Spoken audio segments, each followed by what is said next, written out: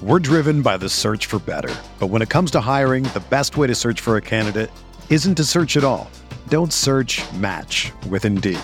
Indeed is your matching and hiring platform with over 350 million global monthly visitors, according to Indeed data, and a matching engine that helps you find quality candidates fast. Ditch the busy work. Use Indeed for scheduling, screening, and messaging so you can connect with candidates faster. Leveraging over 140 million qualifications and preferences every day, Indeed's matching engine is constantly learning from your preferences, so the more you use Indeed, the better it gets.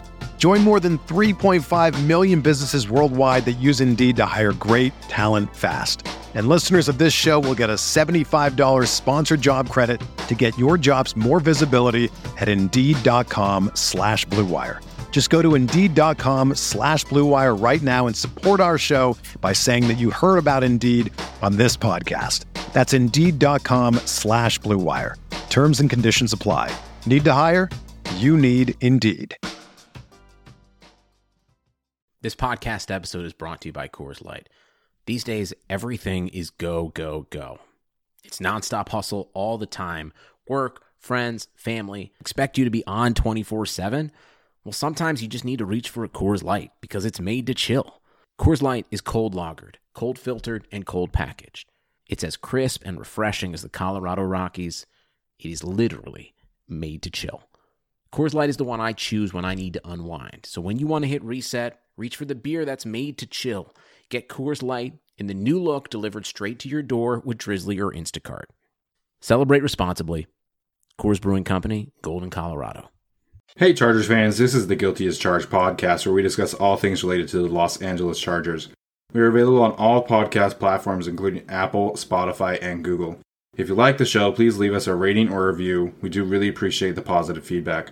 Make sure and follow us on social media, including our Patreon account, where as little as $1 gains you access to cool things like jersey giveaways and film breakdowns. Thanks for tuning in and enjoy the show.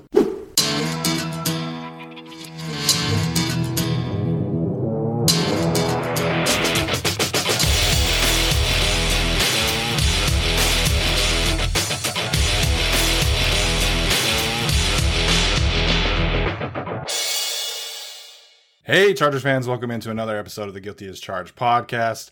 It's an exciting episode because football is back, Alex. So excited because we are sitting here watching the Chiefs and Texans game, watching some serious Mike McCoy vibes going on from Bill O'Brien. But hey man, I'm excited. Football is back. How are you doing today, Alex? Yeah, it's good. Football's back and Clyde Edwards-Helaire is going to kill us for the next 10 years. And Bill O'Brien is still Bill O'Brien. So that's how you know the NFL is back. The NFL is officially back. I did. So we're recording this right at the end of the fourth quarter. The Texans did just score to make it 31-20. So there's 2 minutes left. Maybe that'll make it interesting. I'll keep an eye on that. But as it stands, Clyde Edwards-Helaire has 20 carries for 119 yards and 1 touchdown, which is just over 6 yards a carry. So that is, he's looked really great, and it helps that he only ever runs against 6 or 7 man boxes. He's never going to face like an 8-man box or anything like that. And he just looks really, really good. Yeah, no, I mean, I thought he was a great pick for the Chiefs when he was drafted, and he seems like kind of an Andy Reid back, and I think he's going to get the chance to show it behind that offensive line, and he's obviously got Mahomes throwing him the ball in receptions too. It's going to be a nightmare. Yeah, it is. I'm generally anti-taking a running back in the first round, but if it's like really your only weak link, then I'm all for it. And that's really what it was for them. Running back was clearly like the only need on offense that really would have made them basically unguardable, and that is what it looks like. And we talked a few weeks ago about them adding Kaleki Osemele. He's looked really good. He looks much more spry. On the other side, though, the Texans, man, I figured that they would start slow because they have so many new players on their team. Randall Cobb, David Johnson. Obviously, losing the second best receiver in the league doesn't help.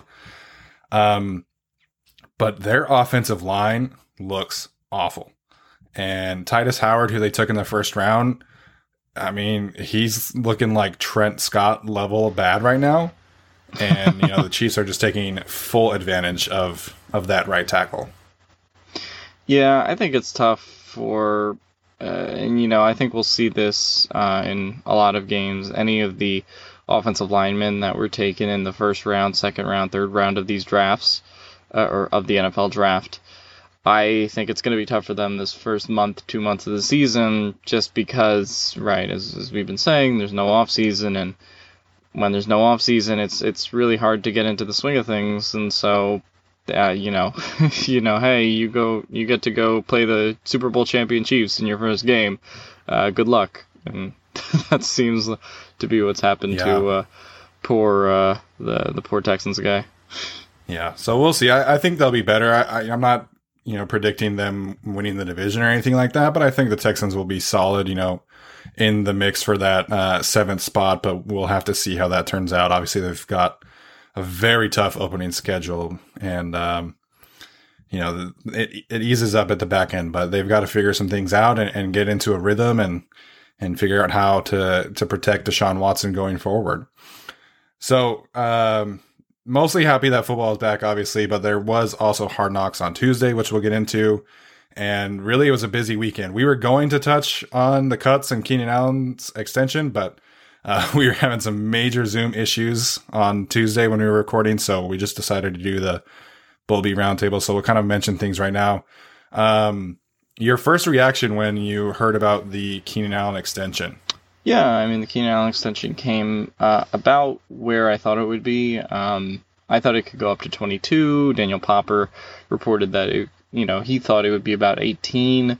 So it came right about in the middle there, about 20, exactly 25,000 more than Amari Cooper in the per year range. So I thought that was funny, but yeah, I mean, it's exactly what he deserved. I had no idea as to whether it would happen before the season. I thought it was pretty promising after the Bosa deal that Jim Trotter pretty much reported, they're immediately on to Keenan Allen. So that gave me hope that it was going to happen before the season. And so they've locked up the two guys that they needed to lock up. And now everything else with Henry and Ingram, Desmond King, that will fall into place next offseason. But yeah, Keenan was a necessary re-signing, top 5 receiver in terms of production. I think he's a top 5 receiver in terms of ability. And, he's going to be here for 5 more years. Yeah, and I thought it was fitting that on the same day that he was getting the extension, Tyrod Taylor called him a quarterback's best friend, which is true because, he's always open. He's that security blanket type of player. And he's going to be very crucial in the growth of Justin Herbert in the next few years as well. And definitely going to be a key piece moving forward. So obviously the other thing that happened over the weekend was cut day, which we got to see a glimpse in Hard Knocks as well. And I thought it was really cool to see the difference of how Sean McVay and Anthony Lynn / Tom Telesco were handling the cuts. We saw a very cool moment between Anthony Lynn and Darius Bradwell, and even with Tom Telesco and Braden Fehoko. And, there wasn't anything super shocking from the cuts. I like the practice squad guys. But did you have any other initial thoughts on the cuts that the team made from last weekend? Yeah, I mean, the biggest takeaway from the cuts was that they weren't taking a fullback. We were talking about the fullback battle kind of the whole off season. And then they decided, so they cut Bobby Holly on Friday, and then we were like, oh, so Gabe Neighbors won. And then Gabe Neighbors didn't win because he's on the practice squad. So, not going with a fullback is interesting. The more I thought about it, I think it kind of made sense, though, because they have guys that are able to block, and Derek Watt wasn't necessarily like a kind of prototypical fullback. He was more used on special teams, used for some blocking, but he wasn't like an every down fullback kind of player.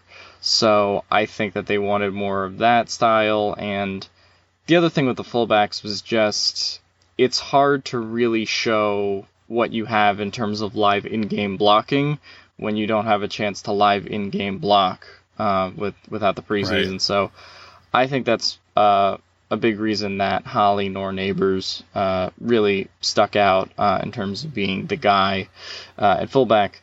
I'm curious to see what they'll do in terms of Neighbors now, because obviously the reporting seems to be that they'll bring him in for some weeks whenever they need a fullback during a game. So I'm curious to see how that ends up being handled. As far as other cuts, Scott and Groy on the offensive line weren't surprising, but Tyree St. Louis making the team over those two was pretty surprising. But I think they value his size, big guy, and he kind of has the build a little bit. He's a little bit shorter, but he has the build of kind of a Mekhi Becton. He is a little bit smaller, but if he kind of plays up to his potential at some point, maybe there's a role for him going forward. But right now he's kind of the 10th offensive lineman, and they've talked about him maybe being the guy that at some point they'll bring in a safety and then bring him to the practice squad. But that'll be interesting now because they actually just put, today, they put Joe Gaziano on the practice squad as the 16th guy. So their practice squad is full, so it looks like they're not going for a safety as of now. The week 1 team is the week 1 team officially. So as for other cuts, Tyree St. Louis, Bobby Holly, no one else was really that surprising. All of the guys that I really thought were capable ended up making the practice squad because of the 16-man team. I guess the one thing you could say is like Darius Jennings. I kind of wrote about him and thought maybe he would have a chance if it was a normal off season, just because in the preseason he would be able to show his kick return ability, and maybe he has a couple returns in the style of like J.J. Jones from like 2018, where he shows what he can do, and the coaching staff ends up really liking him. But Darius Jennings never had a lot to offer in terms of being a receiver, and Joe Reed kind of made him redundant. Other than that, those were the major cuts for me. Yeah, I think you pretty much covered it. The Darius Jennings, I wasn't super surprised that the team cut him because, I predicted that Jason Moore, selfish pat on a black, but I predicted that Jason Moore would make the team because Mike Williams' status was, so much up in the air, and really Jason Moore is the second biggest receiver, and I think he's only 6'3", but so he doesn't present the same kind of skill set in terms of size and leaping ability, but he's the closest thing the team has to Mike Williams, and so I thought that wasn't surprising. What was more surprising to me is that Darius Jennings was not kept on the practice squad. Obviously, they elected to keep Tyron Johnson on the practice squad, and I believe Jeff Cotton, right, from Idaho. So, that's interesting that they'll have some guys on the practice squad. I'm sure that will see the field eventually. Darius Bradwell, I wouldn't be surprised if he gets called up. You mentioned Gabe Neighbors. Defensive line injuries always happen, so Braden Fehoko will probably see some action too. And maybe Gaziano, if he's able to kind of prove that he can stay healthy. So, the cuts were there wasn't a ton of surprises, but I'd say the other surprise was Parham, I guess, making the team. It wasn't a surprise, but because they didn't take a fullback. It kind of sounded for a while there like Parham was going to be the one that gets cut in a Parham-Anderson battle, but that didn't end up happening, and they ended up keeping both, and it seems like both are going to be on the roster for the long term. So I'm curious to see how they use some of these two tight end, 3 tight end sets maybe in some red zone packages. Yeah, the beat writers have been kind of pounding the drum that Steven Anderson had, kind of really separated himself from Donald Parham. So, it makes sense that they would keep him on the roster, and apparently he has a really good relationship going with Justin Herbert, which obviously will help for the future. And then, you've been on this for a while that Donald Parham, he presents such a high ceiling with his physical attributes that, maybe he's a little too valuable to cut, and Andy Lynn was reportedly really impressed by his blocking. So I guess if you're looking at Virgil Green and Donald Parham, who are good blockers, and allegedly Hunter Henry is, maybe you're thinking like, maybe I don't need to play a fullback, those extra 10 snaps. Maybe I just carry these 4 tight ends, and, maybe Virgil Green lines up at H-back a bunch of times and kind of just assumes that role. But I think it'll work out. Obviously Gabe Neighbors makes a few appearances. I think that'll be fine going forward, and he does offer some versatility as well. So the Chiefs and Texans just went final, 34-20 over the Texans. So it was a fun game, man, and it was just nice to see football back. I hope Chiefs fans are really appreciating that some of them get to attend football games, and where everyone else is not going to have any fans in the stands, except for, I believe, the Dolphins and Jaguars. Yeah, football's back. So has that been official? I haven't really seen anything from them since Jerry said that he wants fans there. I mean, they haven't said they're not bringing fans, so I assume they're bringing fans. What Jerry wants, Jerry gets, I guess. Yeah. So before we move on to kind of our Bengals preview, we are going to do some week 1 game picks for each of us. We'll each choose 3 games that we feel good about. Obviously, we're not going to choose the obvious ones like the Colts over the Jaguars or the Bills over the Jets. That would be way too easy. So, Alex, kick us off with your 3... I don't want to say no-brainer, but your 3 picks that you feel very confident about in this week. First one I feel confident about is the Eagles and the Washington football team. So the Eagles are favored by 5.5. I feel pretty good about that. I could see that being a closer game. I like the Eagles in this game just because, they're rolling with the same team from last year.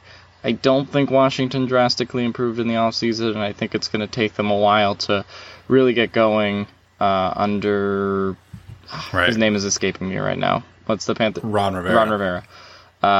So yeah, we'll see how that goes, but I don't know. I don't have a lot of faith in Dwayne Haskins. The defense is better, obviously, with the addition of Chase Young, so maybe they are able to stay in some of the game, but I still see the Eagles beating them by probably about a touchdown or 3-4 points, so I'll take the Eagles in that one. And then my other 2, I got the Saints over the Bucks. I've always said that I think the Bucks are pretty overhyped. I believe the game is in New Orleans, and so that's a bit tougher for the Bucks on the road, even though it's kind of a no-fan situation. But so I think you have the Saints defense is going to come out kind of roaring. Obviously, they added Malcolm Jenkins, Zach Vaughn. I think that's going to be a nice unit, and I just don't think there's much that the Bucs secondary can do to stop the Saints, at this point at least. And then my last game will be... what the fuck was my last game? God damn it. I knew I was going to forget one of them. Packers and Vikings. Oh, okay. Was the other one you said. And the last game that I'm going to pick is the Packers and the Vikings. The Vikings are favored by 2.5, but I'm actually going to go with the upset on the road. I think the Packers take the game. I do think the Vikings had some good additions. Obviously, they traded for Yannick Ngakoue. So he'll obviously be gunning for Rodgers, and we'll see how that goes. But I like the Packers to pull the upset here, and the Vikings have struggled with the Packers in pretty recent years. So I like the Packers in this game just because of Rodgers, and their defense with the 2 Smiths obviously is much improved from what it was a couple of years ago, even though they still haven't drafted a receiver for Aaron Rodgers. So, but I'll go the Saints, the Eagles, and the Packers in week 1. Solid. I'm surprised that Packers and Vikings line hasn't moved at all, because Danielle Hunter is likely not to play, and Ngakoue just got there. So, if you're a betting man, I think betting on the Packers is a pretty safe bet this week. Which of your teams, obviously, we're not betting experts or anything like that, but which of your picks do you feel most comfortable about the teams covering the spread? So you got Eagles by 5.5, Packers would be 2.5, and then the Saints would be 3.5. Saints. I think they're really going to come out strong here. Eagles, I could see being a +4, -4, -3 situation instead of -5.5, and I could see the Packers-Vikings game being separated by a point. I don't see the Saints-Tampa game being close, though. I would agree with that as well. I think it's going to be very interesting to see how the Buccaneers are really able to distribute targets. Obviously, Mike Evans is is a little banged up right now, so maybe there's a chance that he doesn't play. But I think people are really overvaluing what, first of all, what Rob Gronkowski is going to do for this offense. I don't think he's going to be super involved like everybody is saying. I think OJ Howard is kind of the tight end one there. But we'll see. So for the 3 games that I'm going to pick, the first one is going to be the Seahawks and Falcons. Currently the Seahawks are favored by 2.5. The game is in Atlanta. I just don't think that the Falcons have the defense to really contain Chris Carson and Russell Wilson and Tyler Lockett and DK Metcalf. I think the Seahawks are going to, if I'm picking a team that's covering, I think the Seahawks would, kind of win by, 6 to 10 points. I think, Russell hopefully gets to cook a little bit more. And the Seahawks should be able to win that game.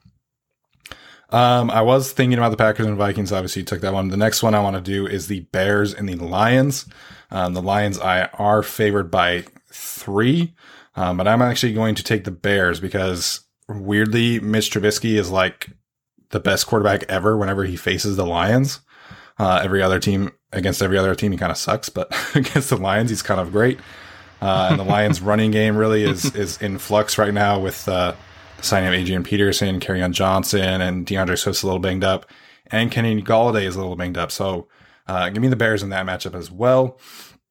And then the last one, I'm going to take the Rams over the Cowboys. The Cowboys are favored by 3, but I think the Cowboys are going to kind of get off to a slow start with these new weapons with CeeDee Lamb, Blake Jarwin, and I think Jalen Ramsey is basically going to take Amari Cooper out of the game.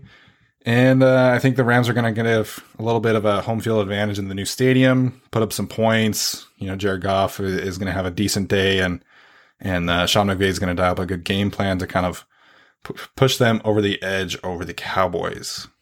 No love for the AFC. We went all NFC picks. Did we really? I didn't even notice that. Well, I think some of the AFC picks are rough because you have, like the Browns and Ravens, that's a boring one. The Dolphins and Patriots, that's a boring pick. Jets and Bills is a boring pick. I guess really the most interesting AFC pick outside of the Chargers and Bengals, which we'll obviously talk about later, would be the Titans and Broncos. I think with the loss of Von Miller, which we'll get into a little bit after this, but I think the Broncos defense is going to really struggle this year. Obviously Von Miller, Derek Wolfe is gone, Chris Harris is gone.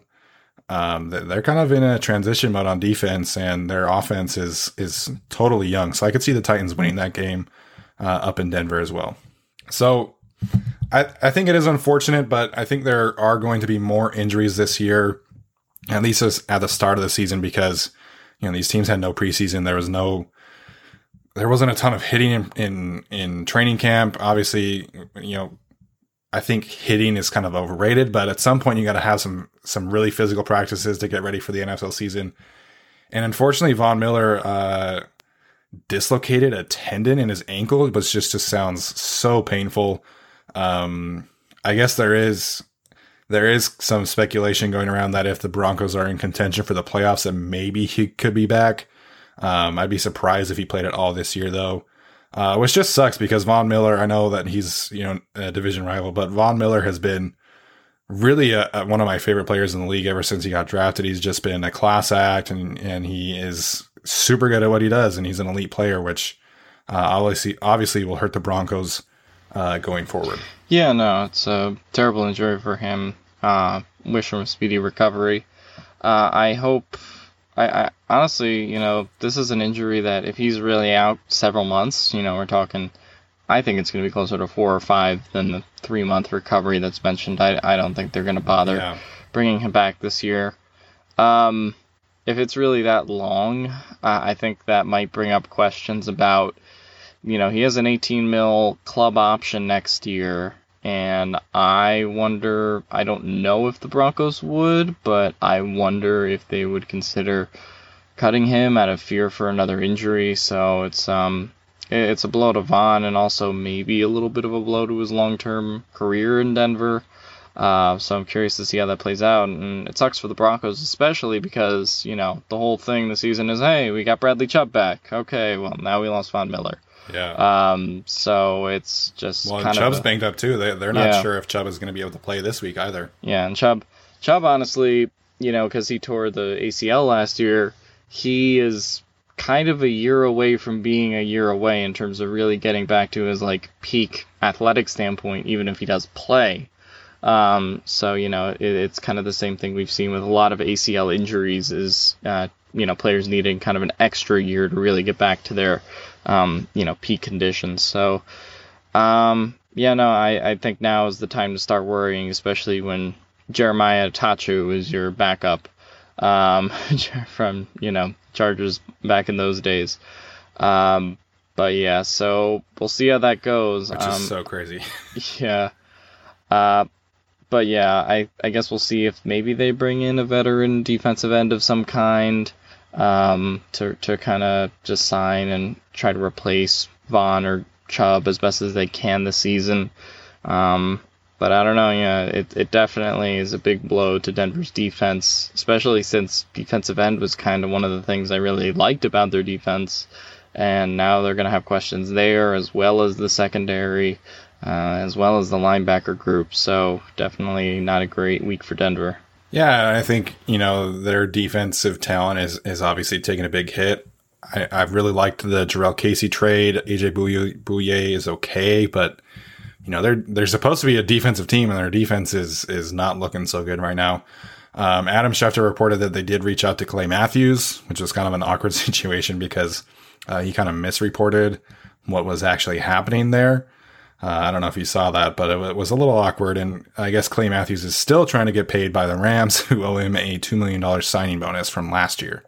So we'll see what they do. I figure, they're obviously not going to get someone by this week, but maybe after this week, they'll be able to get in some tryouts and things like that going forward. But so what does this do for you in terms of the Broncos and their season outlook? Are you taking one win away from your prediction about them, 2 wins? How do you see the Broncos panning out this year without Von Miller? I think I had them at 9-7, 8-8, could be 10-6, kind of a similar, array of outcomes to the Chargers before the Von Miller injury. But honestly, I think Von Miller is honestly a bigger loss to the Broncos than even, say, Derwin James to the Chargers.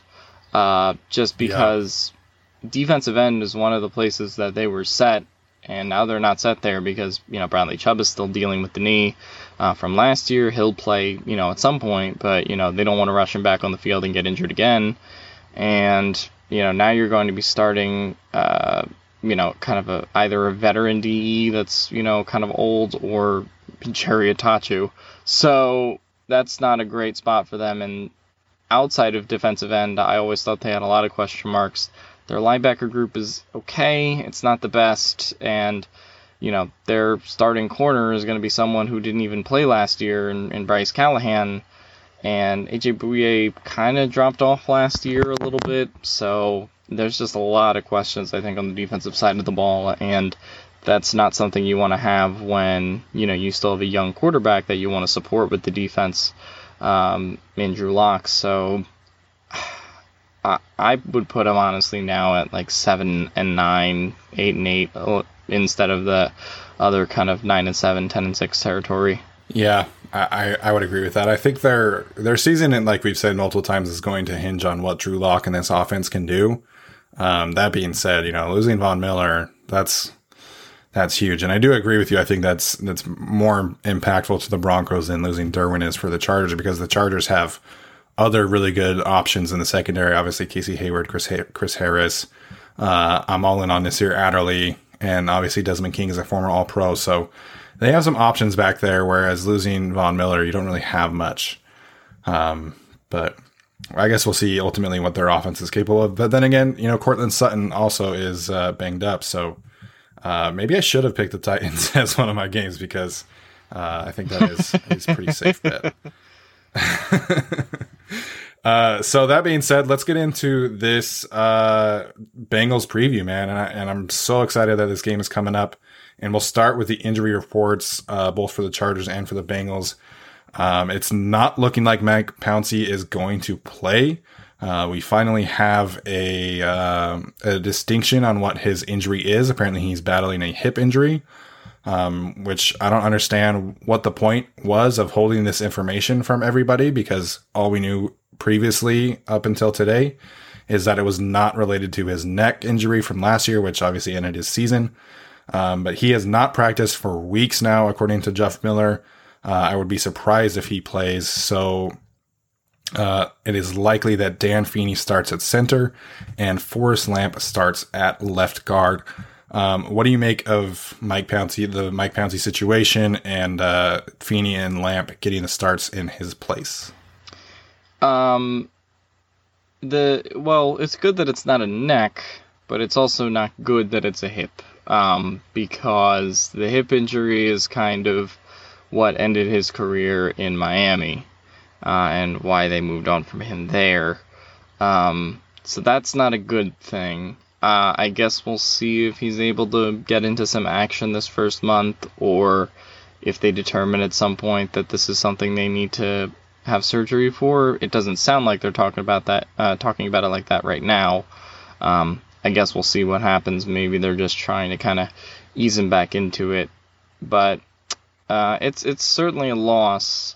I think they are a little bit better prepared than they were last year. Obviously, losing Pouncey 4 games in last year in mid-season, I think, is a bigger deal. But this is obviously happening before the first game of the week. But Feeney does have experience playing center there. Personally, I think you and I both agree that we wish they would try squat Quessenberry there at center, and then keep Feeney in his natural position at left guard. But that doesn't seem to be what they're doing. So the good thing is we'll get more Forrest Lamp reps, and see kind of what he is. So I think that's actually a good thing, even though his talent is there. So if he gets more reps, maybe he can play himself back in a left guard. So that would be a very promising thing to see for 2020. I did not have hope for that, so maybe that's kind of the upside, glass half full approach to this Pouncey injury. Certainly not an overall good thing, but I think they can handle it better, especially since they've probably been preparing, as you've said, for a couple weeks at this, at least, because Jeff Miller reported he hasn't practiced in a couple weeks, so I'm sure they probably told Feeney and Lamp and all those guys, what could happen. So I'm sure they've been preparing for this moment a little bit. So I definitely think we'll see how Feeney and Lamp do, but I'm more confident in them than I was, say, last year, for example. Yeah. I'm fine with Dan Feeney at center.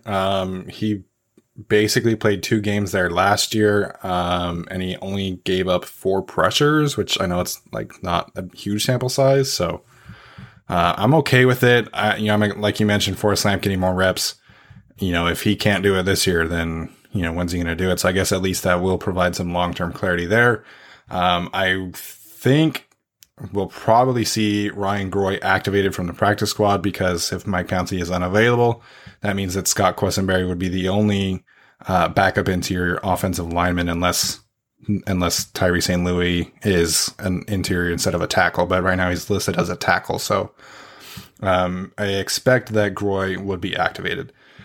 Obviously, the other big Charger that's on the injury report is Mike Williams. He's been limited in practice the last 2 days. Some of the beat reporters posted some videos of him running routes and working with working in the individual drills.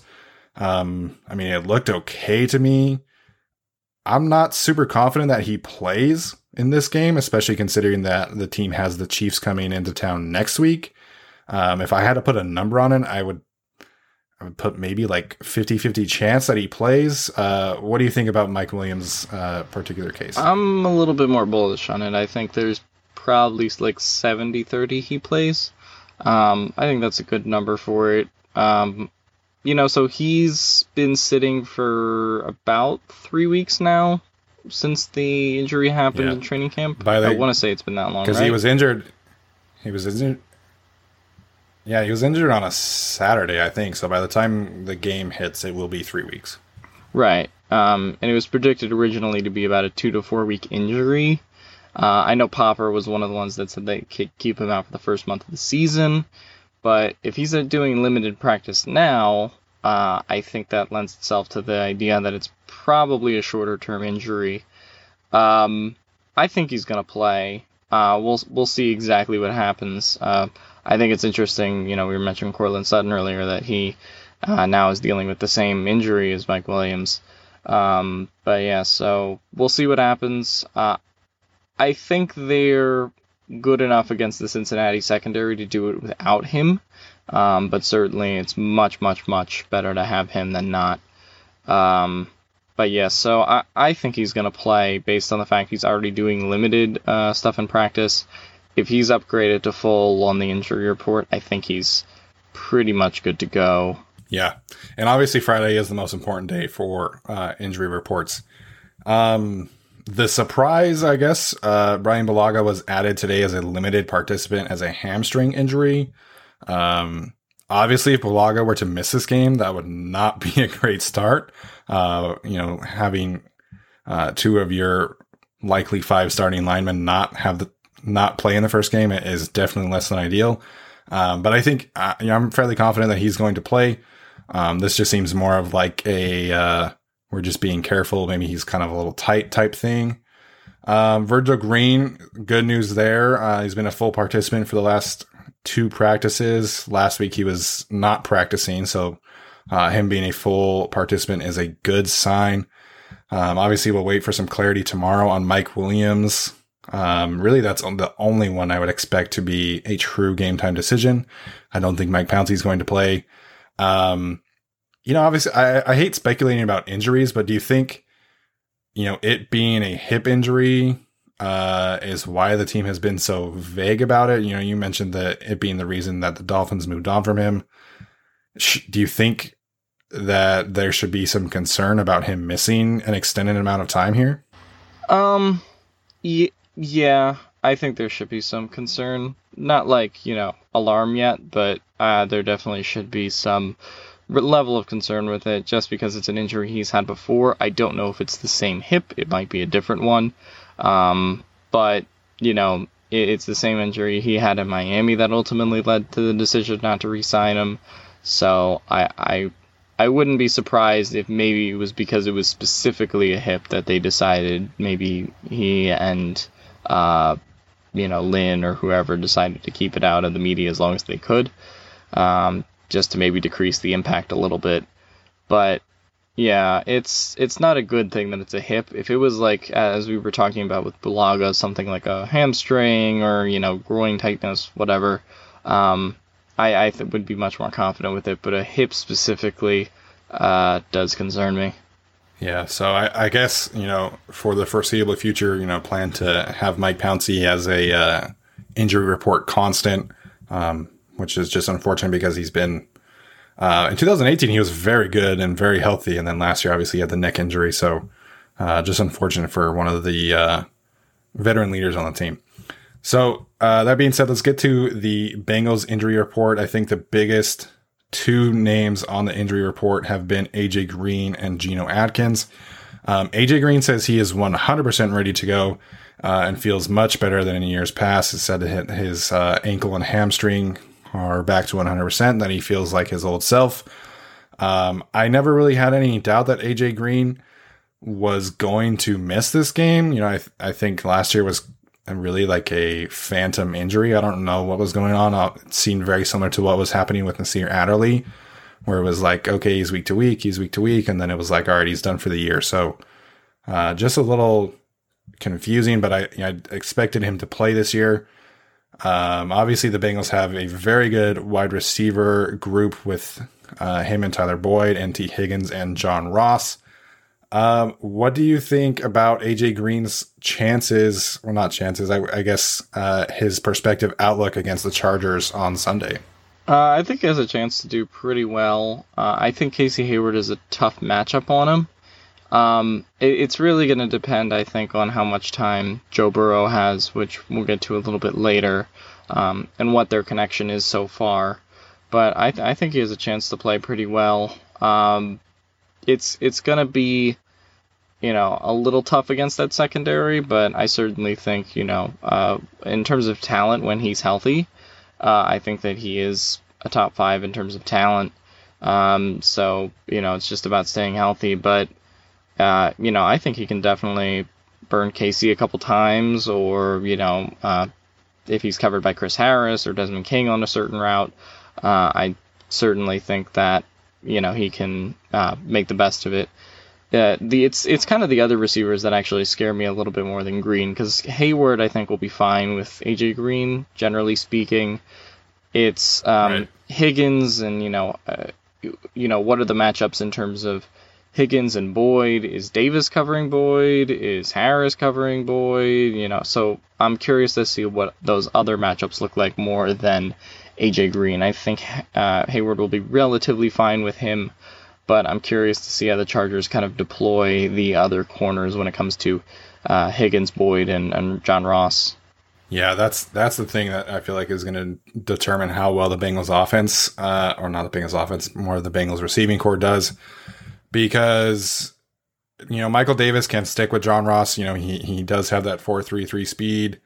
But the things that Michael Davis does not do well, which is cover, shifty slot guys in space, that's Tyler Boyd, right? And then he doesn't do well in jump ball scenarios, and that is T. Higgins, at least who I think he'll be in the start of his career. So, I could see, that not working in the Chargers' favor, but obviously Chris Harris could definitely shadow Tyler Boyd as well, which I think would be the smart play, because, Tyler Boyd is a much better player than T. Higgins or John Ross at this point in their careers. So I mentioned the Geno Atkins one. He has not missed a game since 2013. I expect him to play as of recording this on Thursday night. He has not practiced for the last 2 days. So, there is some concern from what I've been reading, specifically from Sports Illustrated. I guess he didn't participate in a simulated game last week. This guy says initially it felt like the Bengals were just trying to keep the 32-year-old fresh for the regular season, but the fact that he wasn't even a limited participant in Thursday practice is concerning. So I don't know. I think the fact that the Bengals have a Thursday game upcoming next week, I guess there is a good chance that Geno misses this game, which would obviously be a huge break for the Chargers if he were not able to play. But I guess just the pessimist in me is expecting Geno Atkins to play. Yeah, I think he'll play. I would give it like 60-40 odds that he'll play. The fact that he hasn't practiced in the last 2 days is concerning, so I guess we'll see what happens on Thursday and Friday. Just Friday, tomorrow, in terms of whether he's a limited participant. If he's a limited participant tomorrow, I would expect him to probably be a full go for Sunday. But if he misses practice tomorrow, I think that starts to get murky, especially as you mentioned with the Thursday night game they have next week. So I'll say that he probably does play, but I wouldn't be surprised if he's on maybe a little bit of a snap count because of the Thursday night game. We'll see exactly what happens there. I guess he's going to be matched up with those interior guys. So, prayers for Dan Feeney and Forrest Lamb and all them. Yeah, that's going to be interesting. The Bengals in a similar to the Derwin situation with their, kind of being okay if Geno misses time, because they have DJ Reader, who had 2 sacks in the game against the Chargers last year as a member of the Texans. And he really he really had a good game against the Chargers. He's more of a run stuffing tackle, but he can rush the passer. But they also have Mike Daniels, who he hasn't been the same player since he left Green Bay, but when he was with the Packers, he was a very good player as a defensive tackle as well. So I think they'd be okay without Geno Atkins. Obviously, losing a guy like that hurts. But then they also have Carlos Dunlap, Sam Hubbard on the outside. So, for me, that's the key matchup of the game. If Geno Atkins doesn't play, obviously I think that's a big feather in the cap for the Chargers. But to me, the thing I'm most looking forward to or keeping an eye on is going to be how the Chargers interior offensive line does against the Bengals interior defensive line. Even with DJ Reader, how are they able to clear running lanes? Are they able to, push him off the ball at all? Mike Daniels, same thing. And then with Geno Atkins, would they be able to keep him, contained in one-on-one situations? The biggest thing that Dan Feeney struggles with are those quick defensive tackles who have those good hands. And that's what Geno Atkins brings to the table, right? He's such a good athlete at the defensive tackle spot. So for me, the matchup that I'm most concerned about is that interior battle that's going on. What do you think is the most concerning matchup for this week one game against the Bengals? Yeah, I think interior offensive line is definitely one of them, so we'll see how that goes. None of the defensive matchups really concern me. Maybe the linebacker group a little bit. It's obviously going to be Kenneth Murray's first game, Drew Tranquill's kind of second season. So you got to have a lot of young guys, and maybe Mixon can break out and have a game.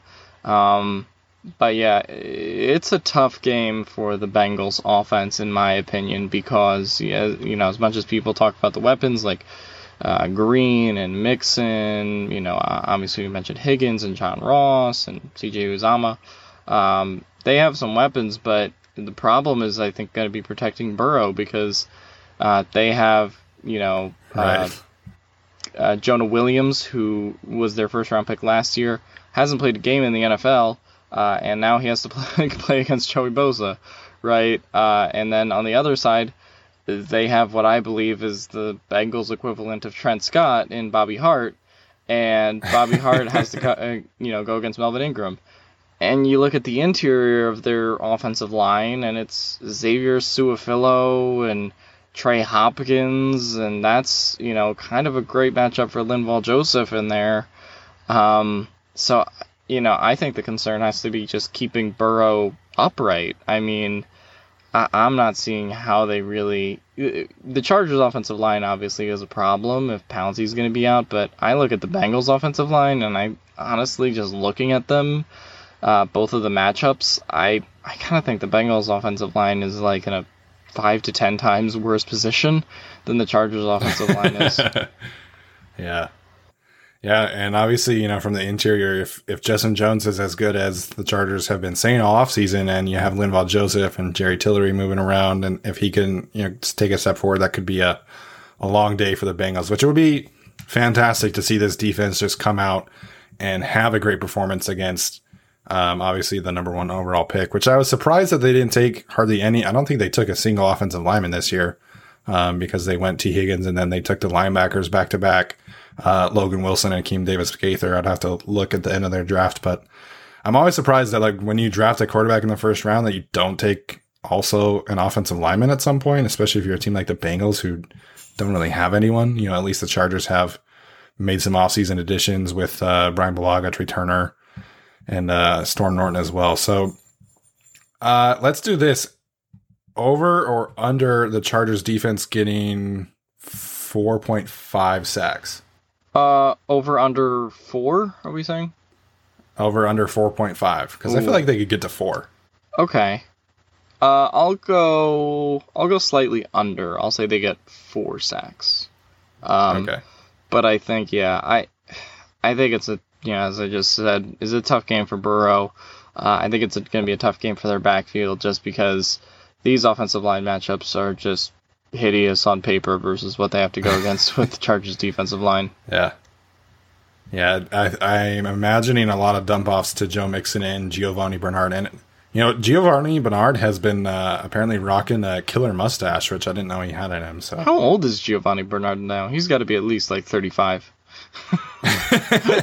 If you look at the picture with him and his mustache, he looks 35, but I think he's like in his mid-20s. But he definitely looks 35 now. He's just got the classic porn star mustache going on. I think Gio Bernard's been there since the Chargers played the Bengals in that playoff game, 7 years ago? I think he was the running back then. He's been there a while. Yeah. Let me look at this up right now. Been there a while. So he was born in 1991. He was drafted in 2013. Yeah, so he was there. So he's 28. Yeah, so when they played that playoff game there in Cincinnati that the Chargers won, he was on that team. I remember that. So he would have been a rookie, right? Yeah, I think so. Same with Keenan. Keenan was a rookie that year. Yeah. Melvin Ingram's second year. Yeah. Man, that seems like a long time ago. But is there any other matchups in this game that you think are either concerning or obviously you mentioned the interior defensive line, but is there anything else about this Bengals team that is kind of giving you pause? There's some kind of interesting ones to talk about. I guess it's going to be with the interior of the offensive line, just how much the Chargers run the ball. So I guess we'll see how much that happens with Eckler and Jackson, Kelly. I'm curious to see if they can obviously open running lanes, as you said.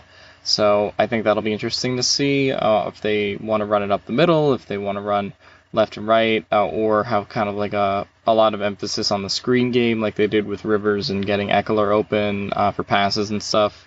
Other than that, yeah, I guess the secondary is an interesting matchup. The Bengals don't have a really good secondary, but they have okay guys. But I don't think it's going to be enough to take Keenan Allen and Hunter Henry, and Mike Williams if he does play. The thing that I think I'm most curious to see is just kind of what are Tyrod's tendencies, I guess, in terms of which guys he wants to get open. So that'll be interesting to see in terms of what his which guys he kind of likes as his favorites, because obviously we know Phillip Rivers loved, bombing it, 20, 40 yards to Keenan Allen and Mike Williams. Yeah. And trying to do a little too much sometimes last year. Obviously he loved the screen game with Austin Eckler, so I'm curious to see if maybe Tyrod is a little bit more reliant on, say, someone like Hunter Henry. Maybe he'll go look his way a little bit. Maybe you get to see a little bit of Donald Parham, Steven Anderson. But yeah, so I think you'll definitely see Keenan involved a lot, but I'm curious to see what other Chargers receivers, running backs, tight ends really get a lot of Tyrod's attention. Yeah, man, I'm just so excited because, we have really no idea what this offense is going to be like. I think Shane Steichen has been really underplaying how different it is. And then you hear Hunter Henry's like, oh man, it's super different. Like everything's different, obviously having Tyrod Taylor. And I think this offense is going to hopefully come out and be really creative. And hopefully we'll see some quarterback run plays that we haven't really seen before. And, like you mentioned, who's going to be, I think it's safe to assume that Keenan Allen's going to be his number one. The two of them seem to have a very good relationship. I'm just more curious to see who is the number two in terms of targets. Like you mentioned, is it Hunter Henry? If Mike Williams plays, how involved is he? Is he just, the same kind of role as the deep threat, or is he more involved in some underneath things? I want to talk now about this, just the overall matchup, because I feel like the Chargers, their best areas are going against the Bengals' worst areas. You mentioned the defensive line going up against the Bengals' offensive line. And then to me, the weakest part of the Bengals defense, besides the linebackers, is their secondary, right? And specifically the middle of the field. You'll have to deal with Keenan Allen, Hunter Henry, and Austin Eckler. So to me, this is a good matchup for the Chargers, but, it's only a favored by 3 spread. So I guess just, what are you feeling overall about this matchup? Are you feeling good, or are you feeling a little bit nervous? Obviously the Chargers have had some struggles in week 1. Where are you at just overall with this matchup right now? I feel pretty confident. I also feel like -3 is a good line to have it at, though, just because obviously they're on the road. And, the other thing I think you have to consider is obviously, Joe Burrow's first game, and also, could he go off? And also all the uncertainty with the shortened off season, COVID, all of that stuff I think is kind of baked into that a little bit, to some degree, with the -3.5 line. So yeah, I think they'll cover. I think if we want to get into final score predictions now, I had the Chargers 24-20 over the Bengals. I think it's a closer game. than some people think, but yeah, I still think they are able to get the job done. I just don't see the Bengals being able to score a lot in this game. 20 is honestly a lot. Maybe I should go down to 17, but I'll take 24-20. It's just, I think, going to be tough for Joe Burrow. I don't think we're going to get the 2018 Patrick Mahomes coming out party, that really doomed the Chargers in that game. I think it's going to be much more kind of steady rise for Joe Burrow this year in terms of, getting to know his teammates, getting to know the coaching staff, getting to know the system. I think it'll take a little bit longer for him. And obviously this 2020 Bengals team is not the 2018 Chiefs. I don't think I need to say that. I don't think that needs to be said. But yeah, so I have the Chargers winning this one by probably 4 points. So yeah, I'll go 24-20 in Cincinnati. Yeah, I definitely agree with you that this is going to be more of a steady climb for Joe Burrow. I think he could have a special year. I'm not sure if I would bank on him, breaking Baker Mayfield's touchdown record, but I think he could get close. I think they have the weapons, and I think, we've talked about the weaknesses of this defense where they could be kind of forced to overthrow or at least, throw more than they would want to going forward. But so the Vegas line right now for the over-under in terms of total points is 44. Obviously, if you have it at 24-17, that would be under. I have it under as well. My initial thought was to go 23-20 for the Chargers. If Geno Atkins doesn't play, I think I would probably take that up to like 27-17. So, I think the difference in Geno Atkins is really important to how I feel about this game. I do think the Chargers can win. Mentioned the week one struggles. Obviously, last year they won in overtime against the Colts. I'm not like crazy worried about the individual matchup. I think it's just like the pessimistic week one Chargers fan in me. But I think the Chargers should be able to handle their business in Cincinnati, and I'm comfortable predicting a 23-20 win. Or in case Geno Atkins doesn't play, like a 28-17 kind of outcome as well. Right. No, I think that's totally reasonable. Yeah, and as for the over-under 44, I think that's about right. We were talking to Jason Reed, who thinks for kind of a couple of reasons this could be a low-scoring game. And, you obviously have a rookie quarterback. You have a new quarterback in Tyrod Taylor. Both teams sort of still learning their offenses. No preseason, and I think that does add up into a bit of a lower scoring affair. Yeah, absolutely. And I think it's, I'm looking right now just over at FanDuel right now, and just like with the overall lines and stuff like that. It's crazy to me how accurate Vegas can be, because they had the over-under for the Chiefs and Texans game at 53, and it was 34-20, so at 54 total points, which is just crazy to me. They had the spread at minus 9.5 for the Chiefs, but they're really accurate with over-unders in terms of total points, and so I think this is going to be a lower scoring game. I mentioned maybe the Chargers could get up to 27, maybe 30. Like I would, if Geno's not playing, maybe they could get up to 30. But I'm expecting more of a defensive battle than I think people are giving this game credit for. Right. So I think that'll do it for me. You have any other thoughts about this game, and any other thoughts about the overall season? Maybe. Hashtag fuck Ohio. That's all I gotta say. Let's go. It's gonna be in the soundbite tomorrow. I like it.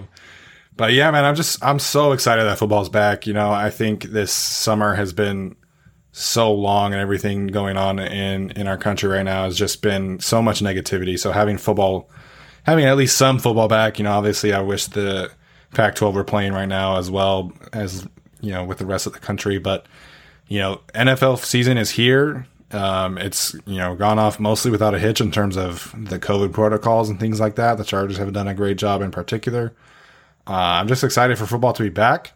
I'm excited for, Tyrod Taylor era, or at least the 1 year that we'll have him. maybe that's the last thing we talk about here is, how many games we expect Tyrod to play. I think unless he gets hurt, he's playing all 16, hopefully 17 or 18. What are you expecting out of games played for Tyrod this year? Yeah, I think Tyrod plays about 16 as well. The only situations I see Herbert getting in are the ones that Fernando mentioned when we interviewed him last week, which are towards the end of the season, Chargers have a playoff spot clinched, right? Then maybe they throw out Herbert there week 17. Or, right, Chargers are just, failing, and they're 4-8, 3-9. Right, that's the situation where I think Anthony Lynn might go, okay, let's throw Herbert in there. I'd be curious to see what it was. Obviously, as also Fernando mentioned, if, Herbert had gotten the full offseason. But, it is what it is. And I think the Chargers are going to be in contention. I think Tyrod's going to manage turnovers pretty well. So, at that point, I just don't see how Herbert gets in if this team is at least at or above 500, really. Yeah, I think it would take, to me, the best kind of situation that the Chargers could put Justin Herbert into is, you get the bye week and then that week 11 game, you get 2 weeks as being the starter. I think that really is the best case scenario for Herbert in terms of getting in the second half of the season. But it would take the Chargers being 2-7, 3-6 type of situation, and I just don't see that happening for the Chargers to be like, oh, okay, well, let's make a change. Let's get Herbert in there. Right. So I just think, Anthony Lynn has historically stuck by his guys, and Tyrod Taylor is his guy of all guys. Like, this season is all about Tyrod Taylor and their relationship. So I think, Tyrod's going to play until, injury or, potential disaster, or you mentioned the playoff scenario, which I don't think they'll have a playoff berth locked up. So I'm expecting a full season of Tyrod. Speaking of Tyrod Taylor, Tyler Schoon did have a wonderful breakdown up on Patreon about why he in particular believes in Tyrod. He's obviously been kind of the captain of the ship in terms of the Tyrod. I don't want to say hype train, because Tyler's also very realistic. Like, he's not expecting a 4,000 yard season out of Tyrod, but he's been obviously very excited about him. And Alex also has a breakdown up on Joe Burrow and how he compares to Andy Dalton. And then I did a breakdown on Geno Atkins and Carlos Dunlap up on our Patreon account. So we're going to continue doing those breakdowns for each opponent. Obviously, we'll occasionally break down some Chargers film as well. Make sure you are participating in that Patreon account. We always love getting likes and comments on our videos and things like that. Alex, any other thoughts before we wrap up today? No, not much. Hashtag fuck a while. There we go, one more time. All right, guys, that'll do it for this show. Thanks for tuning in. Make sure and leave us a rating and review, and we'll see you next time. See you. This is the story of the one. As head of maintenance at a concert hall, he knows the show must always go on. That's why he works behind the scenes, ensuring every light is working, the HVAC is humming, and his facility shines. With Grainger's supplies and solutions for every challenge he faces, plus 24/7 customer support, his venue never misses a beat. Call quickgrainger.com or just stop by. Grainger, for the ones who get it done.